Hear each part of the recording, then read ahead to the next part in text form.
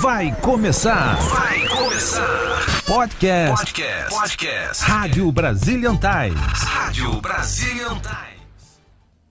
Boa tarde, gente. Boa tarde acompanhando aqui, no Brazilian Times. Sejam todos bem-vindos, todos os brasileiros que estão tanto na América, quanto no Brasil ou qualquer lugar do mundo, Eu sou o Arthur Braga e seja muito bem-vindo ao primeiro Politicast, Que emoção estar aqui no Brazilian Times, abrindo as portas para mim, para que eu possa conseguir falar com você, continuar comunicando com quem gosta do conteúdo que a gente fala e principalmente, para aqueles brasileiros que gostam de política, gostam de conhecer um pouco mais da política, querem estar presente a respeito dos assuntos que estão acontecendo em qualquer lugar do mundo e um ângulo diferente da notícia, Então, com toda a liberdade, eu gostaria de começar esse Politicast, que tem a produção da Dani, a Dani Deg, que está produzindo aqui com a gente no Brazilian Times. Obrigado, Dani, obrigado a todo mundo aqui do jornal.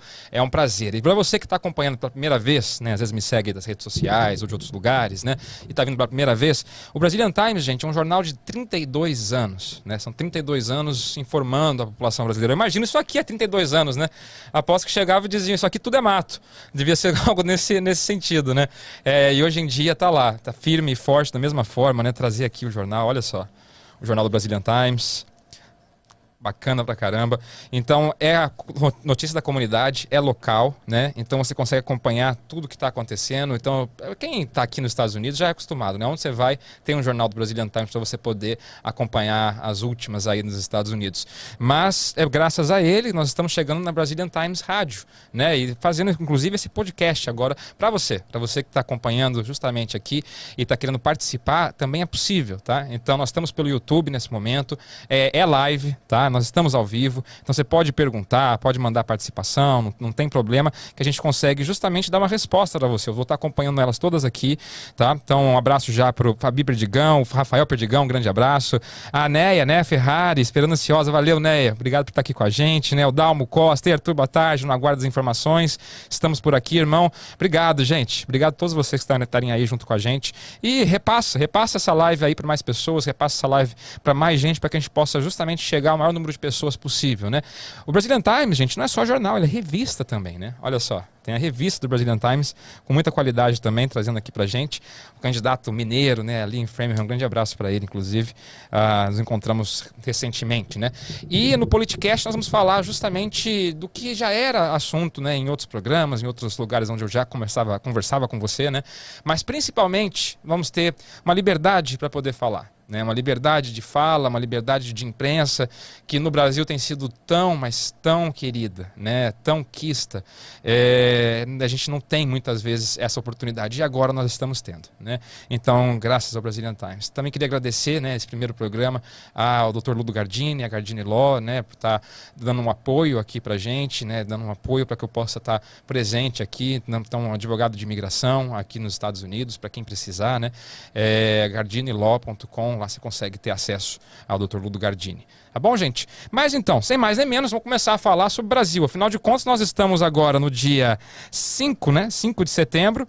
E 5 de setembro próximo, perdão, 3 de setembro, olha só a confusão. 3 de setembro e próximo de uma data muito especial para nós brasileiros, 7 de setembro. O 7 de setembro, inclusive, que está pegando fogo. Afinal de contas, a polarização política está lá. As pessoas estão divididas, E esse pêndulo político está cada vez mais difícil de ser colocado peso para que mude de lado para um lado ou para o outro. Para você entender qual que é esse pêndulo. O pêndulo é justamente entre a esquerda e a direita brasileira, Lula e Bolsonaro. A terceira via parece que não desperta, parece que ela não vai, que ela não anda, que ela não dá essa continuidade.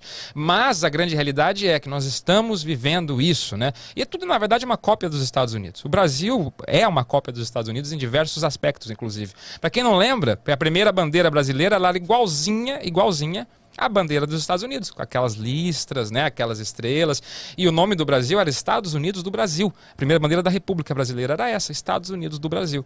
Depois foram retirados, os militares acabaram mudando também, entrou o positivismo, que foi um movimento intelectual, e aí trocou-se pelo ordem e progresso. Mas um dia a gente entra a respeito desse assunto. O grande ponto aqui é 7 de setembro no Brasil. Data especial, data onde muita gente acha que foi gritada uma coisa, que foi feito de uma maneira, afinal de contas é a nossa independência brasileira. Algo que é tão comemorado por outros países e nós também. E isso vai muito de frente com que muita gente sente falta.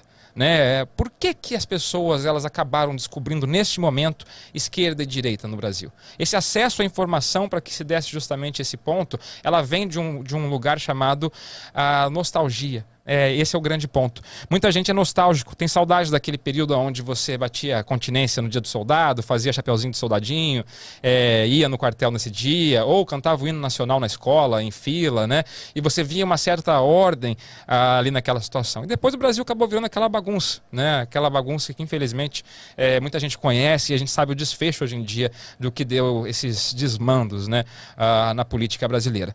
Mas esse 7 de setembro ele é especial. Por quê? Porque nós estamos num momento brasileiro onde se fala muito a respeito justamente da liberdade, da fala, né, do que você pode fazer, da justiça ou da injustiça. Se você parar para pensar, né, a respeito desse assunto, nós vemos diversas pessoas que eu inclusive já entrevistei, algumas delas, né, deputado Daniel Silveira, né, Oswaldo Eustáquio, jornalista Oswaldo Eustáquio, né, nós tivemos também o Roberto Jefferson, que pode não ser a pessoa mais incrível e amável do mundo, mas é um líder de um partido, gente, é o presidente de um partido, sendo preso, né, sendo literalmente a boca calada por parte de um juiz. A parte de um juiz que deveria ter ali todo o poder da justiça, trazer justamente a justiça para as pessoas.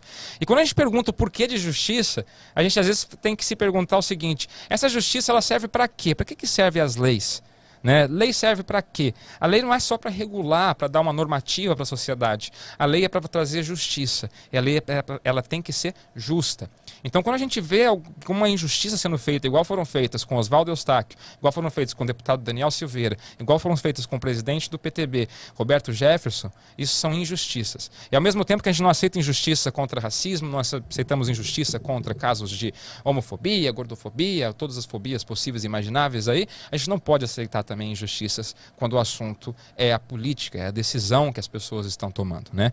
Então, gente, eu separei nesse programa 2 pontos bem importantes para a gente conversar. O primeiro deles vamos falar um pouquinho a respeito desse 7 de setembro em especial, como é que estão as normativas ali, né? Os preparamentos, a preparação, perdão, inclusive a respeito desse assunto. E logo depois eu vou trazer as últimas, né? O que disse Bolsonaro, o que disse Lula, o que estão dizendo as bases dos dois a respeito desse dia tão especial. E o que vai rolar aqui nos Estados Unidos também, né? Até estava conversando com o meu amigo Newton, ali do Nas Ruas, né? Um grande abraço, Newton, com certeza está escutando a gente aí.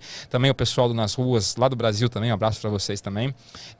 Para quem não conhece, o Nas Ruas é um grupo que acabou sobrando dos grupos da direita brasileira, aonde o que acontece? Diversos grupos que surgiram em 2013, aí você pode colocar MBL, Vem Pra Rua, diversos outros grupos.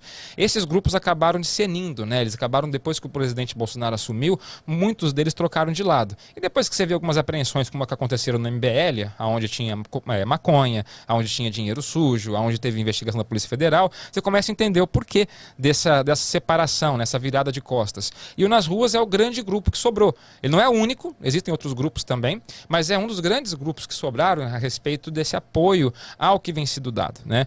Aí muita gente tenta falar o seguinte: a manifestação de 7 de setembro, ela é uma manifestação que ela é pró-Bolsonaro? A grande realidade, quando você conversa com as lideranças dos grupos, a verdade não é essa. Ela é uma manifestação onde ela pede liberdade de expressão, é uma manifestação onde ela pede o voto impresso e é uma manifestação onde ela pede a não volta da corrupção. Então esses são os pontos, essas são as pautas ali tentadas pelos grupos de rua. A questão o presidente apoiou essas pautas durante muito tempo, né, e apoia até hoje. Por isso que existe essa tentativa de você fazer essa junção. E é justamente esse o grande ponto. Porque afinal de contas, se você faz essa junção de imagem, é uma técnica para você conquistar o quê? A questão da opinião do outro. Como assim? Quando a gente coloca o label em alguém, ou seja, quando a gente coloca ali a etiqueta em alguém, isso é uma técnica de debate. Porque eu viro aqui para o meu colega e falo o seguinte: olha, você é um bolsonarista, ou você é um petista, você é algum ista de alguma coisa, fascista, enfim. Qual que é a ideia disso? É você pegar e fazer com que as pessoas que estão assistindo a gente, escutando a gente, que essas pessoas elas pensem justamente o quê? O resumo daquela etiqueta. Então a pessoa já tem um subconsciente do que é um lulista, um bolsonarista, um esquerdista, enfim. E depois com esse resumo ele já começa a ignorar o argumento do outro lado. Então essa tentativa de ligar o presidente Bolsonaro com os movimentos de rua serve justamente para isso, para conseguir fazer esse tipo de ataque. E o que nós tivemos de fake news foi uma coisa incrível, né? Aconteceu tanta coisa aí nessa prévia, né, e conversando mais uma vez com o Newton, que é uma das lideranças aqui, vai acontecer também dia 6 de setembro, manifestações aqui nos Estados Unidos. Por que dia 6 e não dia 7? Né? Nós somos brasileiros, tem que ser no dia 7, etc. A gente tem que lembrar que quem está nos Estados Unidos assistindo a gente, dia 7 de setembro para nós é um dia de semana, né? E o dia 6 de setembro é um feriado, é o Labor Day, né? Seria o dia do trabalho aqui nos Estados Unidos, que tem uma origem, depois eu posso fazer até um especial só sobre o dia do trabalho, que é muito interessante, inclusive iniciou em Nova York com as fábricas, enfim. E aí o que acontece? Como é um feriado, é mais fácil para os brasileiros poderem se locomover. Vai ter uma motociata em Miami, tá, gente? Então, Miami vai ter uma motociata. São mais de 300 motos confirmadas ali a respeito desse assunto, né? Trazendo os mesmos motivos. E também vai acontecer ali, aqui em Boston, uma passeata, né? Então, o pessoal vai se reunir em Boston também para a passeata, que também vai ser bem interessante para poder demonstrar que o brasileiro na América também tem voz. Inclusive, tem um projeto de lei que eu apoio na Câmara Brasileira que deixa os brasileiros poderem votar, né, para deputado, não somente para presidente como é atualmente. Espero, né, dar mais voz para a gente, e afinal a gente financia tanto o Brasil, né, tantos de nós manda dinheiro para o Brasil, manda dinheiro para a família, ajuda as pessoas lá. Por que a gente não pode escolher esse político que vai justamente gerir essa vida ali de um parente nosso, de um amigo nosso, uma pessoa querida nossa. Então isso é um ponto importante também. Tem mais participação aqui, gente? Pode mandar aqui no YouTube, tá? Pode mandar participação, manda para quem você conhece, manda no WhatsApp, eu agradeço pra caramba quem puder mandar no WhatsApp, né? Aqui é a Leila Maria Francisca Perdigão, dizendo que legal, né? E manda o seguinte: a esquerda quer tirar o Bolsonaro, o STF quer derrubar todos. Todos que estão do lado do presidente, né? Ninguém pode falar mal do STF. Então, cadê o direito de expor o pensamento? Exatamente, Leila. Essa é justamente o grande ponto. É nem expor o pensamento, né? É uma coisa tão básica. Você vê que o STF ele começou como uma instituição quase como sagrada em 2013. Você vê que não era atacado. Naquelas manifestações de 2013 no Brasil, o pessoal ia para a porta lá do governo, do executivo, ia para a Câmara de Deputados e tacavam coisa, quebravam coisa. Lembra aquela cena de Brasília, nos pratos de Brasília, no Congresso? As pessoas em cima deles, né? O 2013, gente. Aquela coisa, aquela loucura. E o STF estava como? O STF estava tranquilo, não acontecia nada. Porque na época, era a época justamente recém... Não haviam tantos anos assim que tinham passado o julgamento do Mensalão. Joaquim Barbosa era alguém muito influente ainda na época e tinha toda essa ideia de anticorrupção. Você só não tinha um líder na imagem para aquilo, mas você tinha já um anseio muito grande da população nesse sentido. O que o STF fez foi simplesmente conseguir trazer ali o ódio, foi incrível, né, para a fala. E eu sempre falei uma coisa importante, não é um pensamento meu, não é um pensamento de um filósofo, mas enfim, o ponto que nós estamos discutindo hoje em dia o século XX foi o ano do executivo, foi o século do executivo. É o século onde existiram esses grandes líderes, existiram essas pessoas que fizeram tão mal, né, para tanta gente, né? Aí você pode colocar Pol Pot, Papadoc, Mao Tse Tung, Hitler, enfim, a lista vai longe, tá? Mussolini, enfim.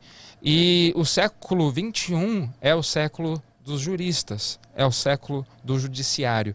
E isso é um ponto que nós estamos começando a enxergar agora, nesse momento. O que me deixa mais indignado não é a questão, que quem me acompanha já de outras mídias no passado, agora nós estamos aqui no Brazilian Times, está sempre aqui, viu, gente, no Brazilian Times. Mas quem acompanha de outras mídias do passado vai lembrar de uma coisa que eu tinha que fazer diariamente. Eu tinha que defender jornalista de jornalista. É incrível. Quando você vê uma pessoa como Oswaldo Eustáquio, um jornalista, que foi ele, inclusive, o jornalista que apontou o dedo dizendo que aquelas mensagens do Sérgio Moro foram criadas pelo jornal The Intercept, pelo marido do Jean Williams, né, o Oswald Greenwald. Justamente foi ele que fez isso. Um jornalista. Para que serve o jornalista? Né? Nós temos 3 grandes funções na sociedade, tá, gente? 3 pilares. Se você quer ter uma democracia, que é uma forma de governo, você tem que ter 3 pilares. Primeiro pilar que você tem que ter cidadania. As pessoas têm que entender como é viver numa sociedade, como é viver em comunidade, tá, gente? Segundo pilar, que é importantíssimo, é jornalismo.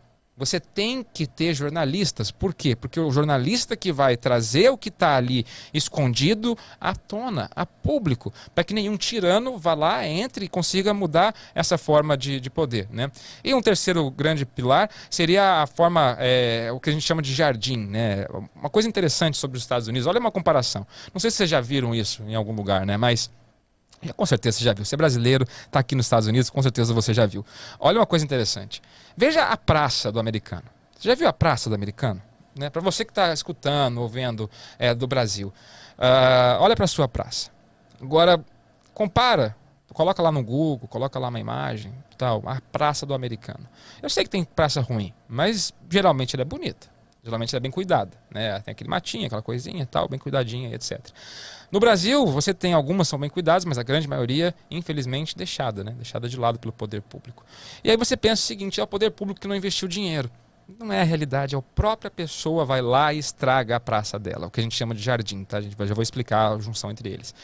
E o que acontece? A noção de público do brasileiro, nós não temos a noção do coletivo, daquilo ali ser nosso.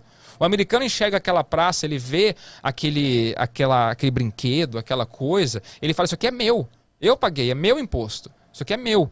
E o brasileiro fala, isso aqui é do governo, tanto faz, não faz diferença para nós, não é meu, então deixa destruir, problema dos outros, não é meu, tem tanto problema já. Infelizmente é assim, é dessa maneira. A Leila está dizendo o seguinte, isso daí, voto impresso e auditável, STF, vergonha nacional, impediu. Sim, infelizmente foi a maneira como foi feita. Sim, eu sei que teve uma questão dentro da Câmara, né, de votação também feita, mas você vê o STF politizando a questão.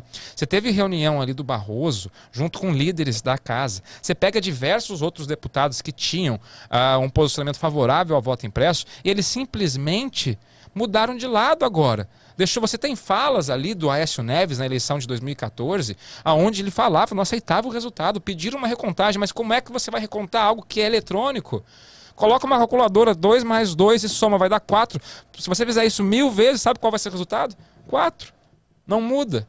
Então o grande ponto aqui é você ter essa noção sobre o ponto do voto impresso. E aí é um dos pedidos que vai acontecer no dia 7 de setembro ali no Brasil, dia 6 de setembro aqui em Boston e também ali em Miami. Então, por isso, é isso que está acontecendo, gente. São pautas sendo pedidas, ok? E o presidente vai de lado, né, congruente com essas pautas, ele quer seguir esse caminho também. E acaba gerando falas polêmicas, né? A gente não vai esquecer das falas, por exemplo, daqui eu só saio morto ou preso, né? Ou reeleito. Qual que é o sentido dessa frase? Né? O que sabe o presidente Bolsonaro que nós não sabemos? O que está rolando ali, justamente? Por que algumas questões... Você tem noção como é difícil você acessar o STF? Né? Você está presente ali com uma causa dentro do STF? É algo caríssimo. O advogado não sabe chegar lá. Pergunta para o seu amigo advogado, como é que eu faço? Como é que eu vou lá e vou preencher uma causa no Supremo Tribunal Federal do Brasil? E muita gente não conhece nem a diferença de STF e STJ, o que não tem problema. A gente entender de política não é obrigação. É para isso que a gente tem político, porque ele faz a política para a gente. Mas olha o seguinte, o STF, basicamente, ele julga as regras do jogo. Tá? Então ele julga o quê? A Constituição. Tudo que for constitucional, olha isso, tudo que for constitucional... Quem vota a respeito e fala a respeito é o Supremo Tribunal Federal. Tudo que não for constitucional, tá? Mas for Supremo também, é o Supremo Tribunal de Justiça, Superior Tribunal de Justiça, tá, gente? O STJ. Então, um grande ponto aqui que é diferenciado é você tem que passar pela primeira instância, tem que passar pela segunda instância, você tem que passar por uma instância regional e você tem que chegar ali numa Suprema Corte. Chegando na Suprema Corte, os advogados são caríssimos, gente.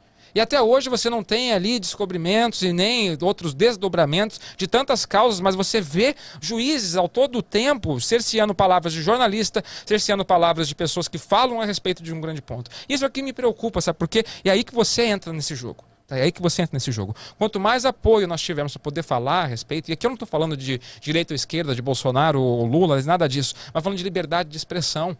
Liberdade de fala. Tem muito termo aqui que a gente não pode utilizar, justamente por conta de plataforma. Ainda bem que existem jornais como o Brazilian Times, né, que dá justamente espaço e dá voz pra gente. O Dudu Alegria falando o seguinte, você acha que deveriam liberar a cannabis no Brasil? E fazem como aqui, taxando a 25%? Olha o retorno que o Brasil teria. Dudu, Valeu pela participação. O Duque tem 3 personagens fantásticos. Conheci ele antes de entrar aqui no ar, gente. Depois vai lá no Dudu Alegria, muito bacana o trabalho dele.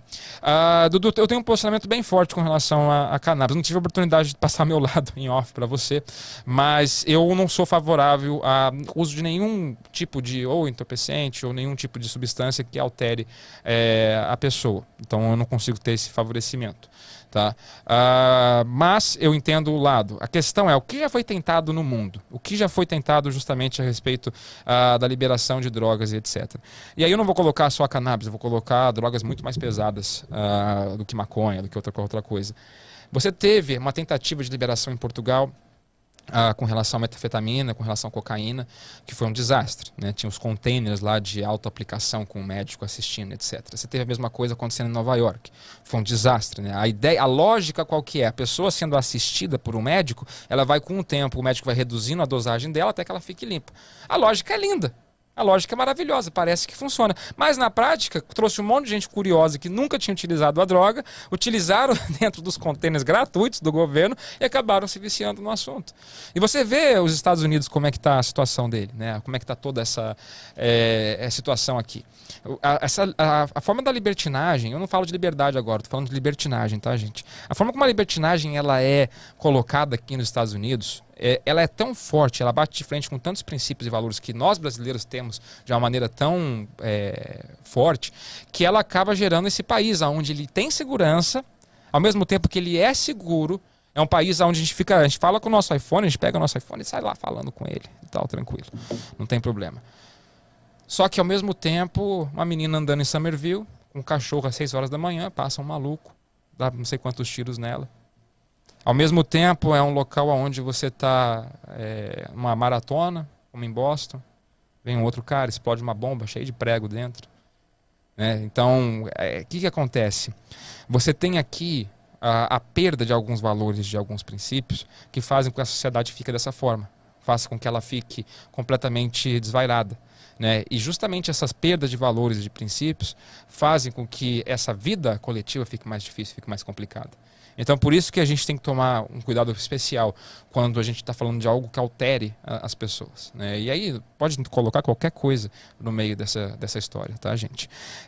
A Leila está dizendo o seguinte, aqui no Brasil, agora o errado está certo, o certo como errado, difícil de compreender. É uma troca total, né, Leila? As pessoas têm trocado justamente esses valores, né, do certo e do errado. Mas faz parte de uma desconstrução social. Né? Então, esse termo é muito utilizado pela esquerda, mas na verdade é um termo antropológico, tá, gente?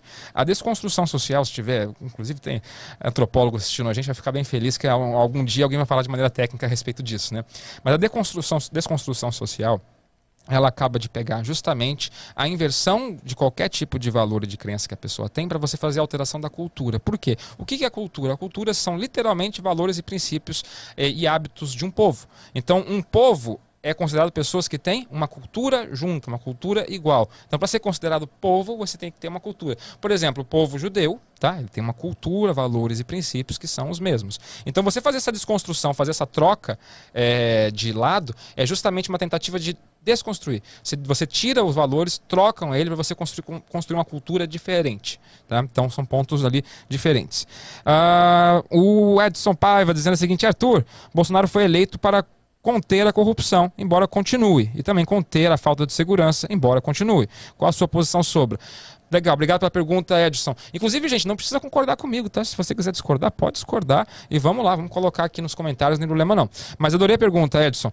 Primeiro, com relação à corrupção, né? Você vê tantas coisas aconteceram, né, durante 2019, 2020 e agora começo de 2021 com relação à corrupção, quanta coisa que foi pega, né? E com relação, principalmente, não ter uma corrupção no governo federal. Você teve tentativas de construções, queria lembrar aqui, inclusive, Edson, dos 3 anos que ficaram acusando de alteração de votação, né? E principalmente também a tentativa de ligar o filho do Trump com a Ucrânia, aquela coisa toda.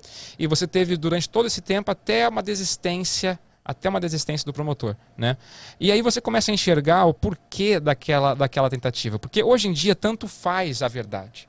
Não faz diferença a verdade, faz diferença a história que você conta, a narrativa que você cria. Você veja Flávio Bolsonaro. Flávio Bolsonaro até hoje não teve o seu indiciamento feito pelo MPF. teve pelo Ministério Público do Rio de Janeiro, onde tem uma briga política gigantesca lá dentro. Mas até hoje não teve o MPF se posicionando a respeito disso. Aí você começa a enxergar, se você falar sobre Flávio Bolsonaro, o que aconteceu com ele? Foi isolado. Foi anulado. Um senador da República anulado porque foi construído de forma tão forte, tão firme, algo que não tem prova. Inclusive tem jornalista da Globo recebendo dinheiro com fotinha, tirar a fotinha dele. Oswaldo Eustáquio, mais uma vez, olha só. Recebendo dinheiro embaixo da mesa do Ministério Público Estadual do Rio de Janeiro. Ou seja, para pegar informação, para criar história, para gerar ali uma anedota, para gerar ali uma história. Né? E a segurança pública ela teve uma queda, inclusive na época do Sérgio Moro, não sei se você lembra, Edson. Uma queda brusca, gigantesca, né? Infelizmente, 2020 foi um ano atípico, né? Então, desde março, a entrada ali a saída do Sérgio Moro e toda a continuidade do que deveriam ser feitos de projetos, tudo foi trocado, né? A pauta trocou, não só no Brasil, mas no mundo, infelizmente, né? Infelizmente. Eu não uso isso como muleta, não, tá? É a realidade. Infelizmente, teve muita pauta que foi trocada. Então, assim, teve aquela queda brusca, né? Principalmente porque os valores que a gente acabou de falar aqui começaram a ser reavivados, né? Para quem acha que o Brasil ficaria um lugar extremamente perigoso, a gente tem que lembrar que o Brasil já teve números dos Estados Unidos. Não que seja grande coisa, que os Estados Unidos não tem números também lá maravilhosos, tá? Mas é o tipo de violência diferente, né? Mas nós já tivemos números parecidos com os dos Estados Unidos. Inclusive, estamos voltando a ter esses números agora mais parecidos com os Estados Unidos. O pior período foi um período onde nós tivemos Lula no governo, chegou a 74 mil homicídios, mais que uma guerra, né? Em somente um ano.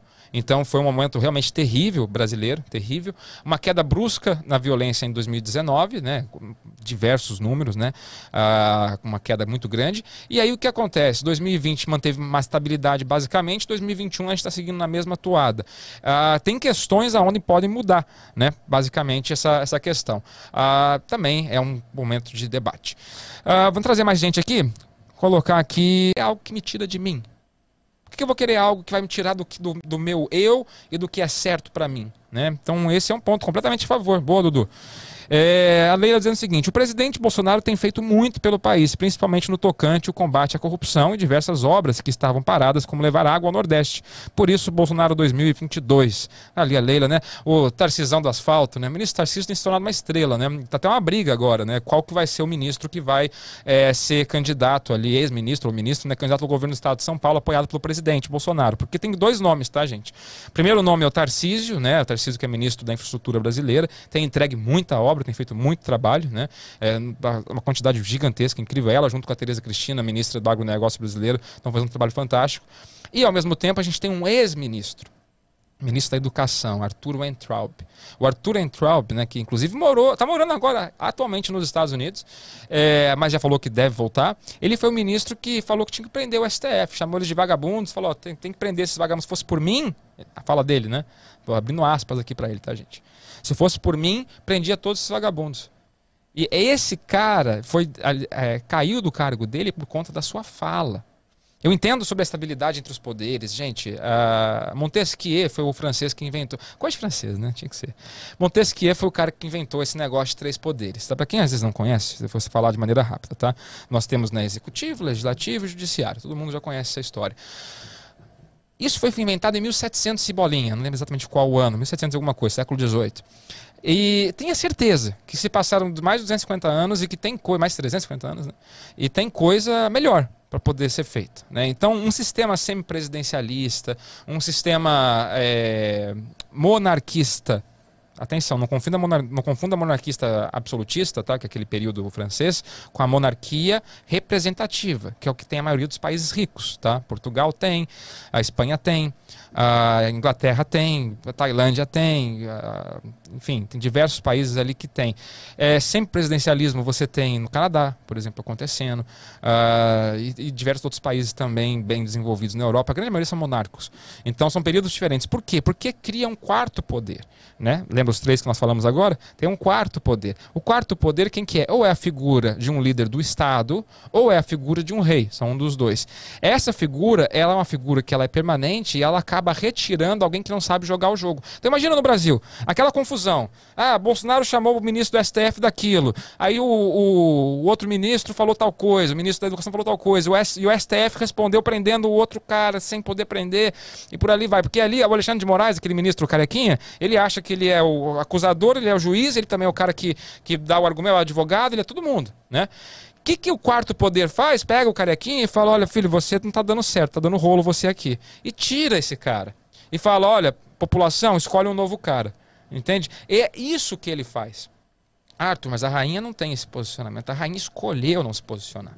Tá? É uma escolha dela não se posicionar. Eu aconselho ou ler, né, The Life of a Queen, A Vida de uma Rainha, que é não é é uma biografia oficial dela, muito interessante sobre os pensamentos dela de quando ela assumiu. Ou leia também, que é interessante, ou assista a série The Queen, The Crown, perdão, The Crown, que é a coroa, né? Que também traz principalmente no começo da série, traz um lado muito interessante sobre a rainha, porque a rainha da Inglaterra, gente, não era para ser rainha. O pai dela não era para ser rei, tá? O pai dela era o filho mais novo. Era o rei gago, né? Então era um rei que era gaguinho, ele ia falar, ficava gaguinho ali na hora de falar. Só que o irmão dele, olha só como lembra a história hoje em dia, né? Você vê, nós temos 2 netos da rainha, né? O William e o Henry. O Henry pegou, deu a louca nele, foi morar em Nova York, doidão, né? Nova York não, na Califórnia. E aí o que acontece? O irmão do pai da rainha, ele pegou e foi morar aonde? Foi morar em Nova York, também, doidão. Né, com uma menina de socialite da época, etc. Era a Segunda Guerra Mundial, tava lá a situação acontecendo na Europa toda, aquele barril de pólvora explodindo na Europa, e o cara resolve morar em Nova York. Fala, eu vou ficar rico lá nos Estados Unidos, estou fora dessa, vou mexer com isso não. E aí o pai da rainha Elizabeth, teve que assumir. E quando ele falava no rádio, gente, falava no microfone, os soldados ingleses sabiam que era o rei mesmo que estava falando, que não era um assessor, que não era ninguém, porque ele era gago. Olha só que coisa incrível. Que coisa incrível. E aí ela não estava preparada, o pai dela morreu cedo, entre aspas, e ela assumiu o reinado com 21 anos. Imagina ser 21 anos, nós estamos falando de uma rainha que está com, não lembro a idade dela agora, acho que 90 e tantos, né? Chegou a 100? Não lembro. Não lembro a idade dela mais. Enfim, mas o ponto é, uma rainha que há muitos anos atrás a Inglaterra tinha um poderio ainda de terras, que era incrível, né? Aquela frase, na terra da rainha o sol nunca se põe. O que é isso? Quer dizer que ela tem tanta terra que em algum momento do dia, em algum lugar, ela está tocando o sol na terra dela. Então ela se tornou a pessoa na época mais poderosa do mundo com 21 anos. E quando ela tomou posse, a primeira coisa que o pessoal falou com ela, foi muito interessante essa parte, porque os franceses foram tomados, franceses não, os marroquinos tomaram o canal de Suez. E aí ela chegou, o primeiro-ministro dela, e falou assim, o primeiro-ministro chegou para ela e falou o seguinte, olha, o que está acontecendo? Né? Tomaram lá o canal de Suez, o que a gente faz? Chegou para ela, onde é Suez? Então você entende que ela não estava preparada, por isso ela tem a escolha, as cartas magnas da seria a Constituição inglesa, ela dá poder para a rainha atuar, ela simplesmente escolhe não atuar, e desde sempre. A Leila dizendo o seguinte, perdão, aqui vamos lá, nós temos o Campus Business dizendo o seguinte, a esquerda ficou muito forte, a China comparando produtos de alimentação do Brasil para aumentar o custo local. Concordo, Campus Business, concordo, a China ficou muito forte, quem deixou isso infelizmente foi o Obama. A grande questão a China é muito mais velha que os Estados Unidos, né? A gente não estuda muito sobre China na escola brasileira porque a gente tem um estudo eurocentrista que a gente chama, tá? O que seria isso? É um estudo onde a gente presta mais atenção, a gente dá mais conteúdo para o aluno baseado na história da Europa. Mas a Ásia é antiga pra caramba. A China tem 5.000 anos, tá, de civilização. Então tem muita coisa ali, né? O que acontece? A China ela acaba tendo, durante esse período, diversos momentos de altos e baixos. Teve um momento de extremos problemas, foi um período onde Mao Tse Tung assumiu. Mao Tse Tung ele tinha uma ideia da revolução cultural. O que era isso? Né? A ideia comunista, onde você pegava e todo mundo que não produzia para o Estado era morto. Tá? Então não era simplesmente era demitido ou algo assim. Era morto. Ele matou 80 milhões de pessoas. Né? Dependendo da estimativa do historiador, mas entre 70 e 80 milhões de pessoas. Para você ter uma ideia, Hitler matou 6. Né? Então você tem um comparativo. O que acontece? O que era não produzir para o Estado? Qualquer pessoa que soubesse falar sobre mídia, qualquer pessoa que fosse um artista, que fosse uma pessoa que na cabeça dele de maluco não cooperasse como algo de produtivo para a sociedade, e entenda produtivo como coisa, objeto, tá? Artista, etc. Não produz, não é nada, morre. Né? Você entrou num declínio cultural gigantesco a China durante muitos anos. Tá? Só que a capacidade de produção do chinês ela foi aumentando e chegou a um ponto onde eles queriam montar o quê? Exército. Eles queriam ter força bélica. E os Estados Unidos nunca deixou isso acontecer. Nunca deixou, até que assumiu Barack Obama. E Barack Obama ele acabou não só abraçando os chineses, abraçou de peito aberto, né, com relação ao mercado, e além disso permitiu que os chineses tenham ali o seu exército. E aí a China começou seu expansionismo, né? Hoje em dia o expansionismo chinês é muito forte. Tomaram Vladivostok, tomaram a Mongólia, tomaram o caminho da seda todo com relação à África. Toma de maneira bélica, toma de maneira econômica, toma de diversas maneiras. Ah, tu me xenofobia, não pode falar isso do chinês. Não estou falando do povo chinês, tá, gente?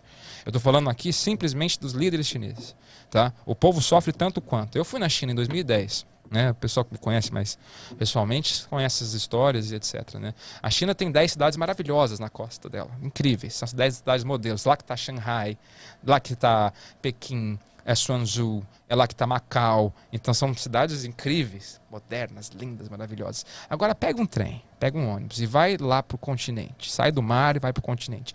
É pobreza, gente. São 500 milhões de pessoas sem saneamento básico. 500 milhões de pessoas que não têm onde fazer o número 1 nem o número 2. Você está entendendo o nível do negócio que é? A situação que é? Então, essa situação do povo ela é muito, infelizmente, muito triste, tá? Mas, sim, a China está mexendo muito com o mercado. A Leila está dizendo o seguinte: ministro Tarcísio para governador de São Paulo. Ministro Tarcísio é um bom nome, eu gosto, Leila. Eu gosto muito do Arthur também, o Weintraub. Mas o ministro Tarcísio tem feito um trabalho fantástico, fenomenal. O Campo Business está dizendo o seguinte: as rádios e TVs estão pedido, né, de uma turma do STF que pode estar havendo um golpe. Só que o golpe já houve há muito tempo, com a roubalheira do país e liberar bandidos, etc. São hipocrisias demais. Tenta se colocar também mais uma vez nessa conotação de golpe. Sendo que, na verdade, quem está falando a respeito de regulamentação de rádio e mídia é o Lula. E o presidente tem feito as coisas até então, até o momento, ele tem feito as coisas dentro da Constituição. Inclusive o pedido de impeachment do Alexandre de Moraes foi feito dentro da Constituição. Então o golpista está seguindo a lei e o antigolpista está querendo regular canais de comunicação. Gente, obrigado, todo mundo está aí junto com a gente. Eu falei que nós vamos dividir esse programa aqui, esse podcast que está rolando também aqui no YouTube. Você vai poder assistir ele, escutar ele, perdão, no Spotify, na loja da Apple também. Então, uma forma diferente de poder compartilhar esse conteúdo. Passa para quem você puder. E eu queria aqui agora iniciar também uma parte, nós já falamos sobre o 7 de setembro, eu queria falar a respeito do que está acontecendo, do que está acontecendo não só no Brasil, né, como também no mundo, e o que disse o presidente Bolsonaro a respeito do 7 de setembro. E vamos comentar a respeito disso. Então, vamos trazer aqui, olha, Bolsonaro disse o seguinte: 7 de setembro será um ultimato para uma ou duas pessoas. Né? Vamos entender o que ele quis dizer. Né? Ele disse o seguinte: o presidente Bolsonaro afirmou na sexta-feira, hoje, que as manifestações programadas para 7 de setembro serão uma demonstração gigante de patriotismo e um ultimato para uma ou duas pessoas, em referência aos ministros quais, gente? Alexandre de Moraes e Luiz Roberto Barroso. Eu vou abrir aspas para a fala do presidente. Ele diz o seguinte: nós não criticamos instituições ou poderes. Somos pontuais. Não podemos admitir que uma ou duas pessoas, usando força do poder, queiram dar outro rumo para o nosso país. Essa uma ou duas pessoas tem de entender o seu lugar. E o recado de vocês, povo brasileiro, nas ruas na próxima terça-feira, dia 7, será um ultimato para essas uma ou duas pessoas. E continua: curvem-se à Constituição. Respeitem a nossa liberdade e entendam que vocês dois estão no caminho errado, porque sempre dá tempo para se redimir. Foi o que prosseguiu ali o presidente Bolsonaro. Em evento na Bahia, o Bolsonaro afirmou que não precisa sair das 4 linhas da Constituição, mas se alguém quiser jogar fora das 4 linhas, nós mostraremos que podemos fazer também valerem a vontade e a força desse povo. Jair Bolsonaro defendeu a renovação do Supremo Tribunal Federal e lembrou que em 2023 o presidente da República poderá indicar 2 novos ministros. Bolsonaro já indicou Nunes Marques, que substituiu Celso de Mello. O mandatário agora tenta emplacar o nome do ex-advogado-geral da União, André Mendonça, para a vaga deixada por Marco Aurélio Mello. Mas a sabatina na Comissão da Constituição e Justiça do Senado está travada por resistências dos senadores com a indicação. Críticas a governadores também aconteceram, né? Bolsonaro voltou a criticar os governadores e classificou medidas para conter o avanço da pandemia como ditatoriais. O mandatário reconheceu o aumento nos preços, mas afirmou que o mundo todo vive uma inflação nos alimentos. Ele disse que alguns países já têm desabastecimento, ao contrário do Brasil. Graças, segundo ele, ao trabalho da ministra da Agricultura, Tereza Cristina. Em relação ao aumento dos combustíveis e do gás de cozinha, Bolsonaro responsabilizou, sobretudo, os impostos estaduais. Olha essa frase, gente. Olha a força que isso aqui tem. Né? É um ultimato para uma ou duas pessoas. Lógico que ele está falando dos ministros. É óbvio, né? E chamando a população, inclusive oferecendo em troca, olha, eu vou trocar mais 2 em 2022 se me reelegerem. Né? Muita gente pode dizer que o modo campanha está on. Né? O modo campanha está ali, está presente. Agora, um ponto é o seguinte, ele fala, abrindo aspas para ele de volta, né? Curvem-se à Constituição. A nossa Constituição é nova, tá, gente? Ela é de 88. Né, a Constituição Cidadã, né, tem gente que é nostálgico, com Ulisses Guimarães e etc, amam a nossa Constituição. Ela tem que ser respeitada, é o nosso jogo de regras, é assim que se joga lá no Brasil. A grande questão ela é muito grande e tudo pode ser julgado no STF. Então por isso que fica com o maior número de casos da história não, do planeta, é a nossa Suprema Corte brasileira. Porque literalmente tudo vira uma questão de Constituição. E quem resolve questões de Constituição é justamente o Supremo Tribunal Federal. E aí você começa a entender esses casos, por que eles caem tanto na mão ali dos ministros, né? Por que eles decidem tanta coisa a respeito disso. O presidente também falou sobre fazer valer a força do povo. Isso é algo importante. Quem é um pouco mais nostálgico, ou às vezes teve esse período na história, lembra da escola, algo nesse sentido, vai lembrar que nós tivemos 1964, o que a Associação de História Brasileira chama de Revolução Militar, o que geralmente quem é contrário ao período chama de ditadura militar, ou quem é militarista, perdão, não militarista, né, gente, mas para quem gosta daquele período, chama do salvamento militar, enfim, depende do lado que você estava. A gente tem que entender o seguinte, existiu uma grande marcha naquela época, em março de 64, chamado Marcha pela Família. Tá? O Marcha da Família. Essa marcha foi basicamente um recado do povo dizendo para os militares: vão e assumam. Tá? Porque a situação com Jango era uma situação onde tinha sim influência dos Estados Unidos, tinha sim influência da União Soviética e o mundo vivia essa polarização de uma maneira gigantesca. Hoje em dia nós vivemos o que a gente chama de Segunda Guerra Fria. É a realidade atual. Mas aquele período, né, de Guerra Fria, literalmente, era um período muito forte onde existiam essas polarizações. E o que acontece? Você tem ali um ponto que tem que ser lembrado, que nós estamos no 7 de setembro de 2021, falando a respeito de ministros se curvarem à força do povo, à vontade da população. Arthur, mas essa manifestação era só os loucos religiosos, as pessoas ruins, etc. Aquele período de 64 eram as pessoas que não concordavam justamente com o comunismo, não concordavam com aquela forma de pensar, pois ou já tinham visto ou já tinham agido de uma forma diferente, né? Mas eu vou trazer mais participações, gente, para a gente poder falar, que todo mundo poder ter voz. Mais uma vez, não precisa concordar. Arthur, não gosto de você, acho você um gordo, não tem problema. Vem aqui, fala, tamo junto. A Leila fala o seguinte: parabéns pelo seu programa, valeu, Leila, obrigado. Gisalberto de Oliveira diz o seguinte: perdão a tempo para arrependimento. Será que ele não se arrepende de ter tido um comportamento negacionista e errado? Quantas pessoas morreram por seguir este delinquente? Tá aí a pergunta do Gisalberto. Então, Gisalberto, aí é uma questão muito mais política, né, a respeito disso.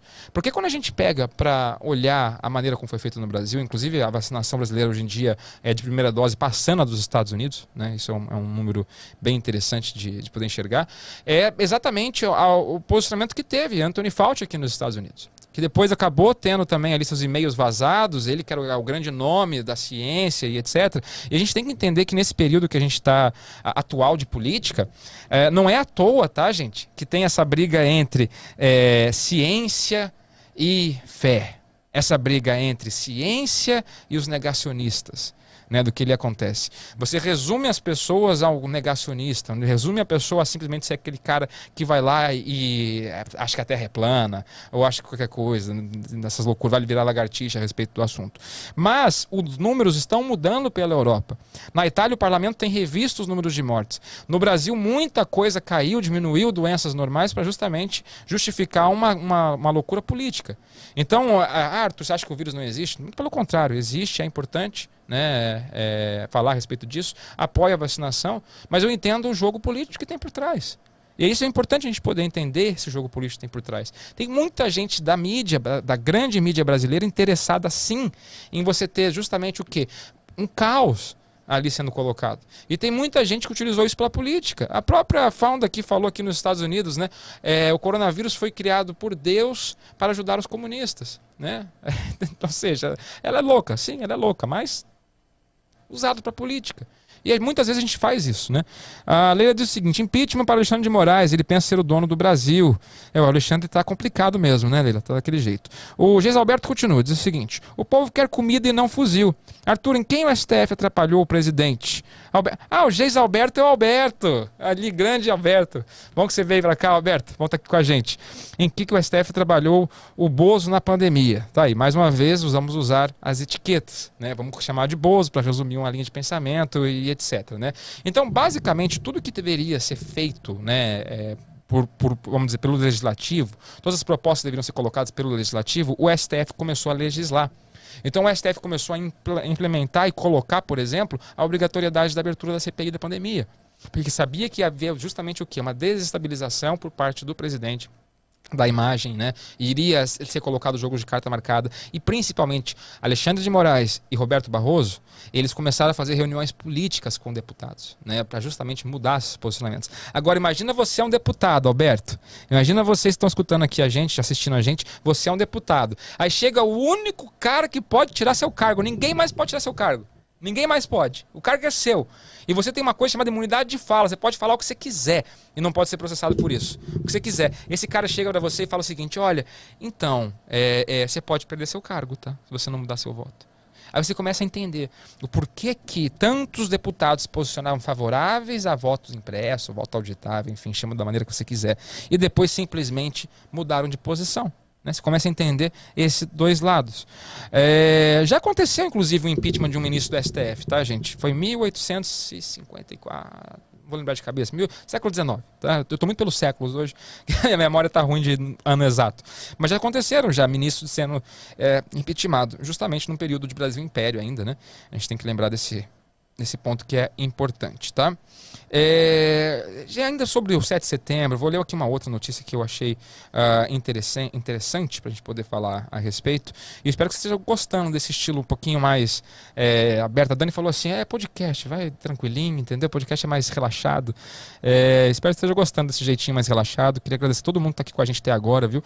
Obrigado mesmo. E manda agora esse vídeo para os amigos, manda para o pessoal, para a gente poder justamente chegar no máximo de pessoas possíveis, né?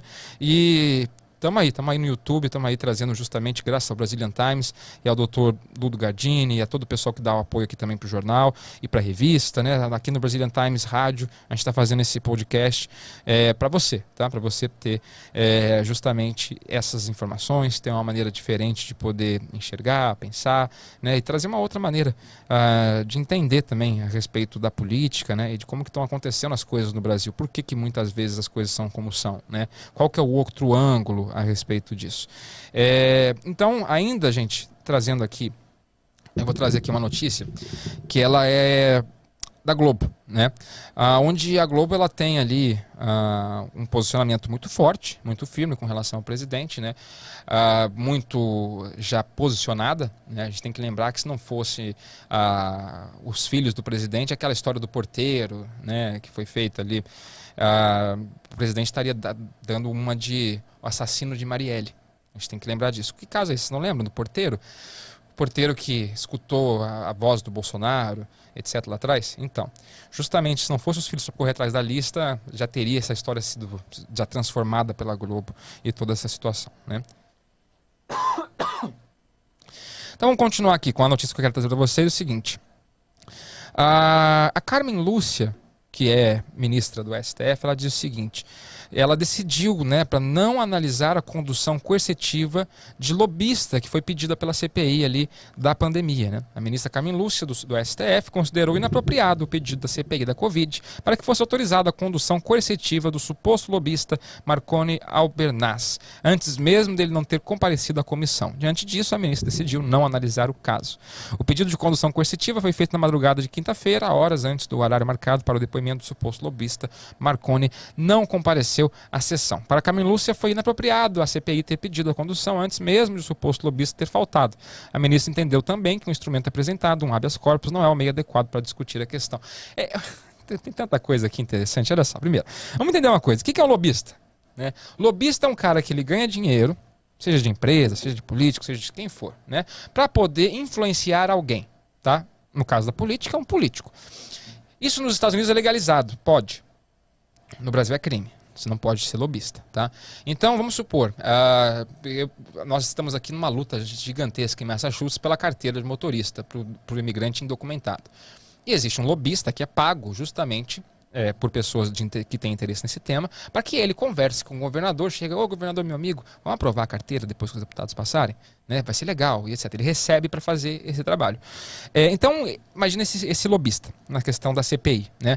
E a ministra disse que a condução coercitiva ela não vai ser analisada. O que seria a condução coercitiva? É ir na casa desse lobista, bater na porta e falar, ô maluco, você vai ter que aparecer na frente da CPI, viu? Na frente de todo mundo. Só que ele faltou, mas foi justamente antes do pedido da CPI. E aí, olha só como é que tá louca a coisa no Brasil. Ele impetrou um pedido de habeas corpus, gente, antes disso acontecer. O que é um pedido de habeas corpus? É um pedido de não prisão. O que já foi feito anteriormente, já foi aprovado, inclusive, pelo Supremo. Mas chega, caso eu venha a ser preso, vai acontecer, aqui está meu pedido já ali de contrário. Infelizmente, dessa forma. Vamos ver, o Alberto falando aqui com a gente, dizendo, não, isso você está falando de que você pode falar o que quiser, e é mentira. Alguém pode defender pedofilia? Algum senador pode defender no plenário pedofilia ou racismo? Alberto, é assim que funciona a lei, tá? Ele pode. Não deve, mas ele pode. Ele tem que sofrer as consequências de acordo com seus votos, né? Por que ele pode? Eu vou te explicar por que a gente não pode cercear nenhum tipo de fala. Óbvio que eu sou completamente contrário a qualquer tipo de pedofilia, racismo, qualquer coisa. O ponto não é esse. O ponto é, pegue o tema A, B ou C. Por que um político tem imunidade de fala? Ele tem imunidade de fala porque ele representa uma parcela da população. Entendeu? Ele está lá representando uma parcela da população. Se essa parcela da população ela pensa de uma maneira idiota, ela pensa de uma maneira horrível, infelizmente essa parcela ela conseguiu ser grande o bastante para eleger alguém. Tá entendendo o que eu estou falando? Isso daí é democracia, tá? É um termo que demo, povo, cracia, poder, né? Poder do povo. É justamente sobre isso. Gente, eu queria agradecer a todos vocês, tá? Tiveram esse primeiro programa comigo, agradecer aqui a Dani, a Tomás, né, o Júnior, o pessoal aqui todo do jornal, por essa oportunidade de poder falar com vocês, poder falar com liberdade, exatamente tudo que eu quis falar, não fui pautado em exatamente nada, tá? Então é muito gostoso ter essa liberdade aqui no Brazilian Times, tá bom? Gente, vamos ficar por aqui, nesse primeiro vídeo de YouTube, primeiro podcast. Vão ter mais, vai acontecer mais. Tem mais surpresas vindo aqui pelo Brazilian Times. Agora o Arthur é do Brazilian Times. Tamo junto. Obrigado, gente.